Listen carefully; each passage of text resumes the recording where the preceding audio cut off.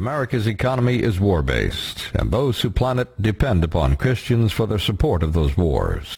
Christian Zionists, by whatever name, are the primary enablers of our serial wars, of the sanctions against other states, and of the occasional occupations of Islamic states and acts of war against other countries. Why do Christians support war when Jesus demanded peace? Because they have been conditioned to think Islam is anathema to them. Celebrity Christian Zionist leaders allow themselves to be used as propagandists against Islamic governments, including Iraq, Palestine, Afghanistan, Somalia, Bosnia, Iran, Sudan, and more. Our purpose is to explain why and how this has been done, and what can be done to change it, because it can be changed. Wars are an official economic policy of our government, which is why we have so many. Wars give governments many advantages for controlling people. But only Christian Zionists believe that war is an integral and necessary part of their religion. This is unchristlike, in error, and conflicts have become perpetual because of it. Christian Zionists, by whatever name, are the only remaining sizable faction that supports wars in places like Iraq. Therefore, responsibility for the economic and social disaster that we now see, including the rising energy and food costs, is largely theirs. As such, Christian Zionists are the darlings of presidential candidates, and sad to say, the seeds of their own destruction. We find them among our friends, families, and associates. Because they are among our best allies, our bosses, even our wives and children, we cannot just turn our backs on them or despise and ridicule them. We need to learn to deal with Christian Zionists. This looks much easier when we understand that Christian Zionism is a promoted religion that makes little sense on its own. It is not believed because it is logical. Endless wars always result in the destruction of the morality and the currency of the aggressor nation. This has happened throughout history, including Great Britain. Christian Zionists can easily be swayed to support war, so long as they believe that Muslims are on the receiving end of our bombs and bullets, and the state of Israel is the beneficiary. We're in no way excusing Jewish war-making Zionists or cowardly congressmen for their role in all this, but for every Jewish Zionist in America, there are 10 or 20 Christian Zionists doing their work for them. Christian Zionists have turned their backs on Jesus' words, "Blessed are the peacemakers, and love even your enemy as you love yourself." This is Christianity. Anyone who claims that they follow Christ and fails to stand for justice and protection of the innocent will definitely have some explaining to do. Christianity, as you find in the Christian Bible, which is this, the Christian New Testament, only a few pages long, can be read in a very short period of time. Quite a bit of his repetitious stories that are told over and over again. I have presented this to dozens of pastors and religious leaders and asked them to show me one line in this book that would ever allow any person who calls themselves a Christian to take a life or support a war. The Christian Bible demands peace. The words of Jesus Christ are words of peace. Blessed are the peacemakers. It's probably the most quoted phrase, and there are no exceptions. You cannot go through this and find some place where Jesus in some underhanded way said, well, war is okay on some occasions, or it's okay to kill somebody under certain circumstances. It's just not there. Political change can only come from understanding the roots of Christian Zionism. Americans of all religions need to understand what Christian Zionists believe and why. The vast majority of members in churches who put Israel first before Jesus do not even consider themselves Christian Zionists. They would even deny it. They usually describe themselves as evangelicals, dispensationalists, premillennialists, or just Christians. When they stop and think about it, very few laymen are comfortable with the radical elements of Christian Zionism. Their church is a comfortable social outlet, especially for their families, and they really don't believe in the Christian Zionist jargon that's spoken there.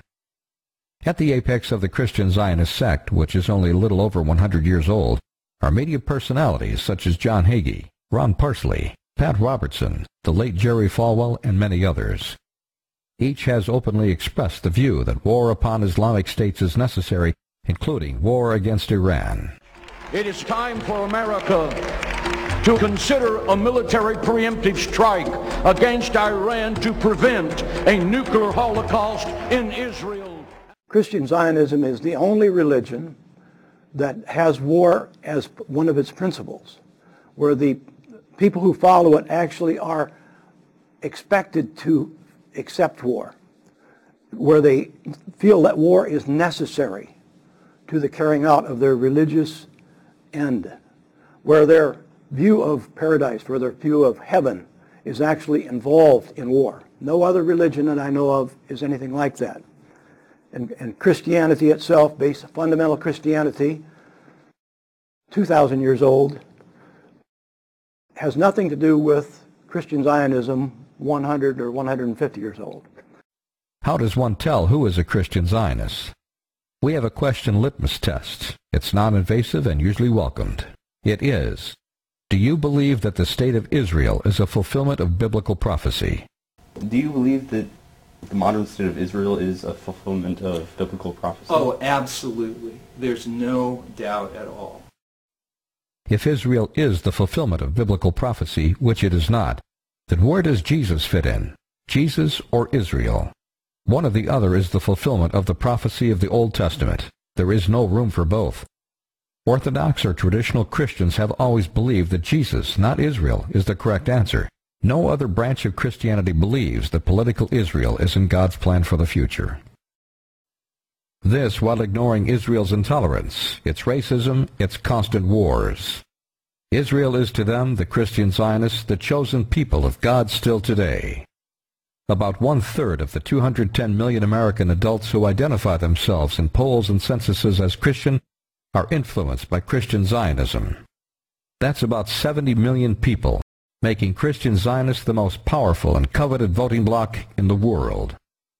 This can be seen during any election year. The most obvious example was John McCain's reckless pursuit of the Christian right that led him to gross embarrassment at pulpits next to maniacal Zionists like John Hagee and Ron Parsley, both of whom call for the nuclear destruction of Iran. Rod Parsley has said that America was created expressly for the purpose of destroying Islam. I know that this statement sounds extreme, but I'm not shrinking back from its implications. The fact is that America was founded. I'm going to stagger you right now. America was founded in part with the intention of seeing this false religion destroyed. It is rewarding to us and constructive to God's plan to read that the giant closet Zionist Southern Baptist Convention recently announced with great distress that its membership is falling to the lowest level in 20 years. Perhaps it will return to Orthodox Christianity. We hope so. The teachings of Jesus Christ inescapably demand peace and love of one's neighbor. This has been America's one badge of righteousness. The war between the states from 1861 to 1865 was an assault on the Christian values of justice and morality. It diminished and divided the church. It taught moral Christian men about mass killing. A more direct attack on Christianity came from Oxford University Press in England in 1908 when it published a false and intentionally misleading Bible called the Scofield Reference Bible. Its mission was to inject into the Christian text reinterpretations that made the future state of Israel the way to God.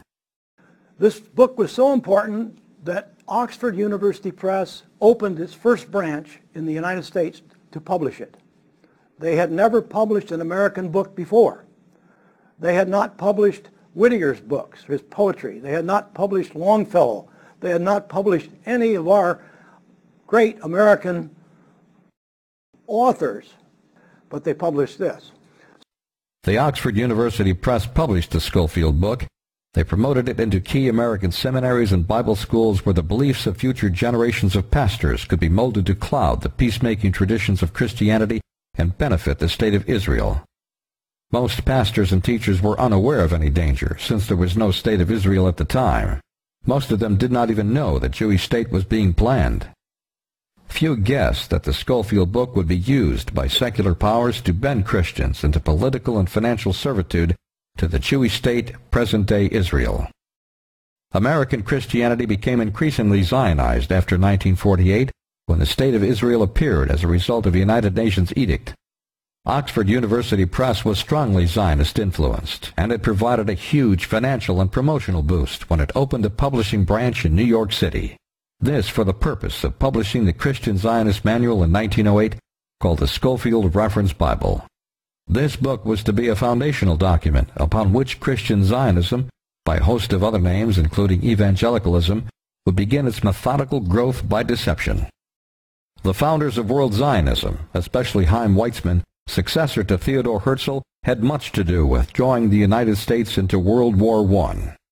A mere handful of dominant American Zionists were able to influence President Wilson, possibly by blackmail, to join the war in Europe over his advisors' objections. America lost over 100,000 men who were entirely innocent of any involvement in European politics. And out of all this, the World Zionist movement gained a piece of land called Palestine. The land of the Philistine was England's payoff to World Zionism for causing America to enter World War I on the side of Great Britain, which was losing the war to Germany. By 1917, the World Zionist movement was in high gear toward occupying Arab Palestine after the Balfour Declaration gave them a claim, without title, to any land occupied by the Palestinians. The Scofield Reference Bible was copyrighted in 1909. It is an Old and New Testament with most of the notes in the original text added in the Old Testament. Later, many notes were added to the New Testament as the Scofield Reference Bible was re-edited several times, with the most radical change being made in 1967. The book has been updated over and over again, each time by Oxford University Press, always having Mr. Scofield's name on the front of it. In fact, he's listed as the editor in the most recent edition, even though he's been dead for about 40 years. The cover shows the editor, Cyrus I. Scofield, with 7 other men on the editorial board. One of these was Reverend James M. Gray, president of the Moody Bible Institute, one of the most influential organizations in evangelical circles of the day. There were also 2 other seminary leaders on the editorial board. Those lending their names were predominantly heads of seminaries and Christian colleges. What happened is the distribution took place through these seminaries. And then when young pastors were graduated from these schools and they went back out and took a church and started to teach from the pulpit, they had one of these in their hands. This is what was given to them. And I suppose that they were probably given to the seminaries. It was likely that the Oxford Press was very generous in making sure that all these people had these. What exactly is the Scofield Reference Bible? Let us look critically at just one page of the book that has become the guide for secularist Jews in Israel and evangelical Christians in America to explain why they think present-day Israel has the right to all of the land in the Middle East, beginning with Palestine. Genesis 12:3 is part of the Torah and is quoted in the Quran. These 3 verses are standard in the King James translation and very similar in other Bibles. Let me paraphrase it as you read the Old English. The Lord told Abram to leave his home and family and go into a land that God would show him. God promised to then make of Abram a great nation, bless him, and make his name great, protect him by blessing his friends and cursing his enemies. And from Abram's seed all the nations of the earth would be blessed. Now for the part that is important to traditional Christians. I quote, "In these shall all the families of the earth be blessed." Christianity has for 2,000 years taken this to be the first notice from God of the coming Savior of mankind. Genesis 12:3 is the earliest covenant that God made to Abram, and it is the one used by Israelis and Christian Zionists to justify the idea that the entire Middle East should be Israeli property. I quote, "Get thee out of thy country, and from thy kindred, and from thy father's house, into a land that I will show thee." Zionists of all races interpret the phrase, "into a land that I will show thee," as a perpetual land grant to present-day Israel. Now we will examine the most effective corrupter of Scripture in history, one Cyrus I. Scofield, a 19th century American. Note on page 19 that the footnotes dwarf the text. Note also that the italicized insertions in between the verses that are not part of the Bible. In the 1967 version of the Scofield Reference Bible, there are more footnotes than in the original 1909 version, and since the death of Scofield in 1921, the footnotes have grown to dwarf the text in these very important pages. Let's look again at the vital footnote 2 found in the Scofield Reference Bible in 1967 on page 19. The footnote reads, "God made an unconditional promise of blessing through Abram's seed to the nation of Israel to inherit a specific territory forever. But the passage doesn't say anything like this. God orders Abram to go to a land that God will show him, using the first person familiar thee, meaning Abram and no one but Abram. The passage does not say that God is giving any piece of land to anybody forever. It doesn't say anything about Israel. Now, how complicated is it? Leave your land, go where I tell you to go, and I will protect you. How complicated is that? How many footnotes does it take to understand what God was saying to Abraham? I mean, anybody who reads that should be able to figure that out, that's what the message is. But Mr. Scofield wrote all of this to explain it.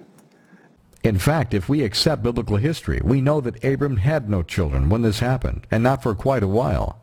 So there was no person or nation named Israel when this promise was made. There was no state or nation named Israel. The man Israel did not even exist in Abram's imagination when God spoke to him.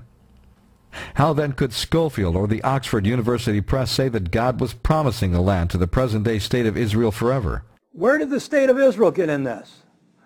When Abraham was spoken to by God, Israel, the man known as Israel, hadn't been born yet. He was 2 generations in the future. And he was not a state. He was a person that eventually had a tribe. And then after him, 3,000 years later, along comes a bunch of Europeans who name their state after him. But this says that God gave that land to the nation of Israel forever. Imagine 70 million people who are taught this every day. The Oxford University Press did not stop there. Note 3 on page 19 reads, "There is a promise of blessing upon the individuals and nations who bless Abram's descendants, and a curse lay upon those who persecute the Jew." The word Jew is used in the footnotes in describing an occurrence 2,000 to 3,000 years before the word Jew existed. In fact, Jew is taken from the name Judah, who was, it is told, one of the 12 grandsons of Abraham, Abram of Genesis 12. Neither Judah nor Jew existed, and this footnote is a false concoction. Note 3 continues, God's promised Abram and his seed certainly did not terminate at Sinai with the giving of the law. The New Testament and Old Testament are full of post-Sinai promises concerning Israel and the land which is to be Israel's everlasting possession. Listeners should be asking, why is Oxford University Press putting words in the mouths of the readers of this Bible? To make them think their God promises blessings and curses on people today based on how they think about or act toward present-day Jews and present-day Israel. What about all the other people in the world? Let's read further in the footnotes to Genesis 12:3. Promise to the Gentiles, I will bless them that bless thee. Those who honor Abram will be blessed, and curse them that curse thee. This was a warning literally fulfilled in the history of Israel's persecution. It has invariably fared ill with the people who have persecuted the Jew, and well with those who have protected him. And here is the punchline. For a nation to commit the sin of anti-Semitism brings inevitable judgment. The future will still more remarkably prove this principle. Isn't that convenient? So now you have anti-Semitism is created in Abraham's time. The footnote to Abraham's words create and the word anti-Semitism. Christian Zionism believes that our nation will be judged if we are not sufficiently kind as a nation to the state of Israel. They have made sin a sort of a national corporate event rather than an individual thing. Of course, there is no such thing as national sin. Nations don't sin, we do. Individuals do, men do. But this has created a national sin so that Christian Zionists like John Hagee believe that God will rain fire down on our country, will somehow punish our entire nation for being insufficiently kind to the state of Israel. Zionist-friendly Oxford University Press says in our Bible that the whole country will be considered in sin, and we will be in line for judgment from God if we are not properly friendly to the nation of Israel. And remember, there was no Jew in the time of Abram. There was no Israel at the time that Scofield penned the original notes, and it is doubtful that Cyrus Scofield would have even understood the enormity of the evil purpose for which his book was written. It was to have the most prominent Zionist publisher in the world, and it would deify a country that did not exist, and would be born of force, 40 years after his death. Not all Orthodox Christians were asleep during that time. Philip Morrow was one who saw both the heretical and the war-making dangers of the new religion and actually called it Zionism. Morrow was a well-known patent attorney, counsel for the Columbia Phonograph Company, and the Christian researcher who wrote legal briefs for William Jennings Bryan's famous court cases. In his 1927 book entitled Gospel of the Kingdom, with an examination of modern dispensationalism, Philip Morrow wrote, "Through an incident of recent occurrence, I was made aware of the extent, far greater than I imagined, to which the modern system of dispensationalism has found acceptance among Orthodox Christians, and also the extent correspondingly great to which the recently published Scofield Bible, which is the main vehicle of the new system of doctrine referred to, has usurped the place of authority that belonged to God's Bible alone." Philip Morrow tells us that he had been caught up himself in the evangelicalism or Christian Zionism of his day and learned about it from the inside. This has been the case with most of us who come to an understanding of Christian Zionism. The late Philip Morrow had been a source of encouragement to many critics of Judeo-Christianity who thought they were alone. Philip Morrow was a dedicated scholar with an engineer's logic and a lawyer's tenacity. That allowed him to foresee error in 1927 that Christian scholars are only beginning to acknowledge 80 years later. We, like Morrow, should also be profoundly sympathetic for those who are caught up in the error of Christian Zionism, dispensationalism, or Judeo-Christianity by any name, because they are among our families and best friends. Jesus' words require that we reclaim them back to traditional Christianity. Dr. F. Furman Curley is another unsung Christian scholar who saw the path to war and the error of dispensationalism. He was the head of graduate studies at Abilene Christian University.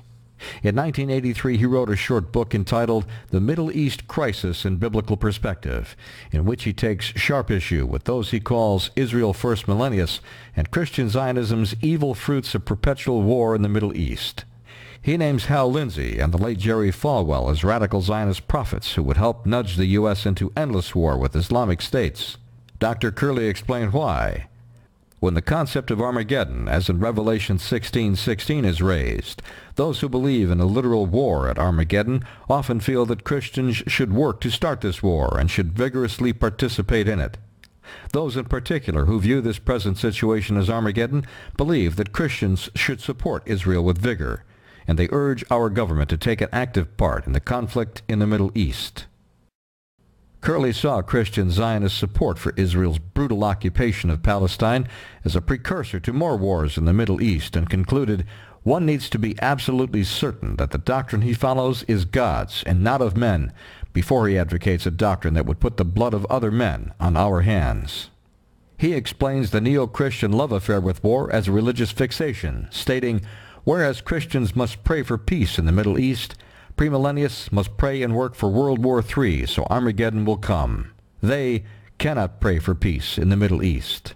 If a follower of Christian Zionism will only examine the simple teachings of Jesus in the New Testament, he will find there is not a single passage or phrase that would give a follower of Christ the cause to take the life of another man or another man's wife or a child in a faraway country. No such biblical permission exists. This missile raid took place over Gaza City, and I was staying in a building that was owned by the Southern Baptist Convention, and they'd had it from there from the time that they actually had missions in Gaza City. They still owned the building. Probably nobody to sell it to. You probably can't sell buildings there very easily. And it was a 3-story building, and I crawled up on the roof when the missiles started to come down with my camcorder and photographed this missile raid on the Palestinian people, the people of Gaza City, on that Thursday night about 3 a.m. And this is the sounds that people in Gaza hear almost every night somewhere in Gaza. If you live there, you'll hear this sooner or later. And if you hear that in the distance, that's a bomb. But that's about the 4th explosion. Last night, large numbers of people killed. Now I hear the ambulances running.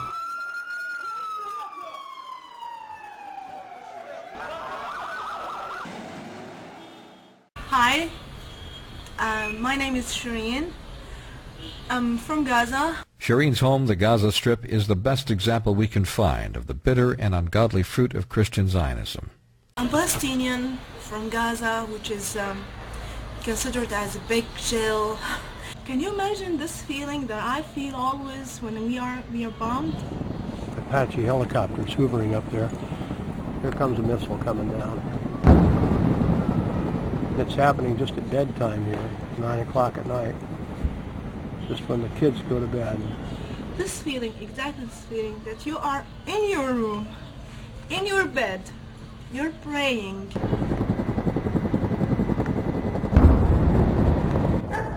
Here we are again. The chopper's very close this time.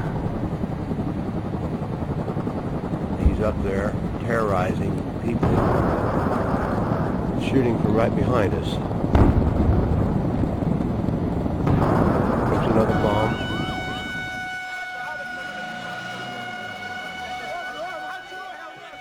You're praying because you feel that your room, only your room will be bombed from the whole building.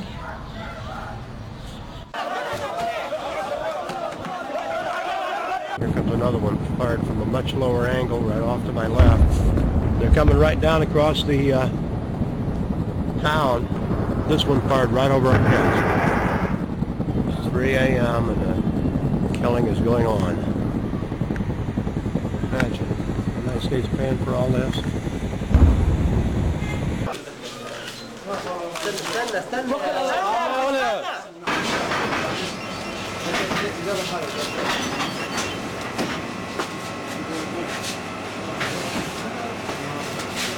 You didn't have him, you didn't have her, you have a news saying that go to the hospital because he's there, he's dead, he's in the fridge.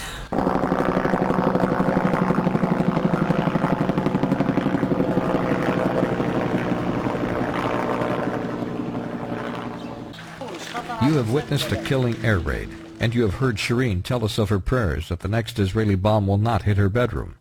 The occupation and bombing of 1.5 million Gazans like Shireen would end overnight were it not for the enabling support of well-intended and otherwise decent Americans who do not know what act they support. This film is dedicated to Shireen from Gaza and others, some Arab followers of Christ and some Muslims who aided in the making of this film. Shireen asked Charles Carson, who filmed her interview, could he fix this? He couldn't tell her that he could fix it, but We Hold These Truths is dedicated to keeping that promise to try and not to quit trying. We implore you to show this film to every mainline pastor. Traditional and Orthodox Christian churches do not believe that God ordained the state of Israel, so they will listen. They need to go further in understanding the roots of Christian Zionism so they can take their part in recovering America for God.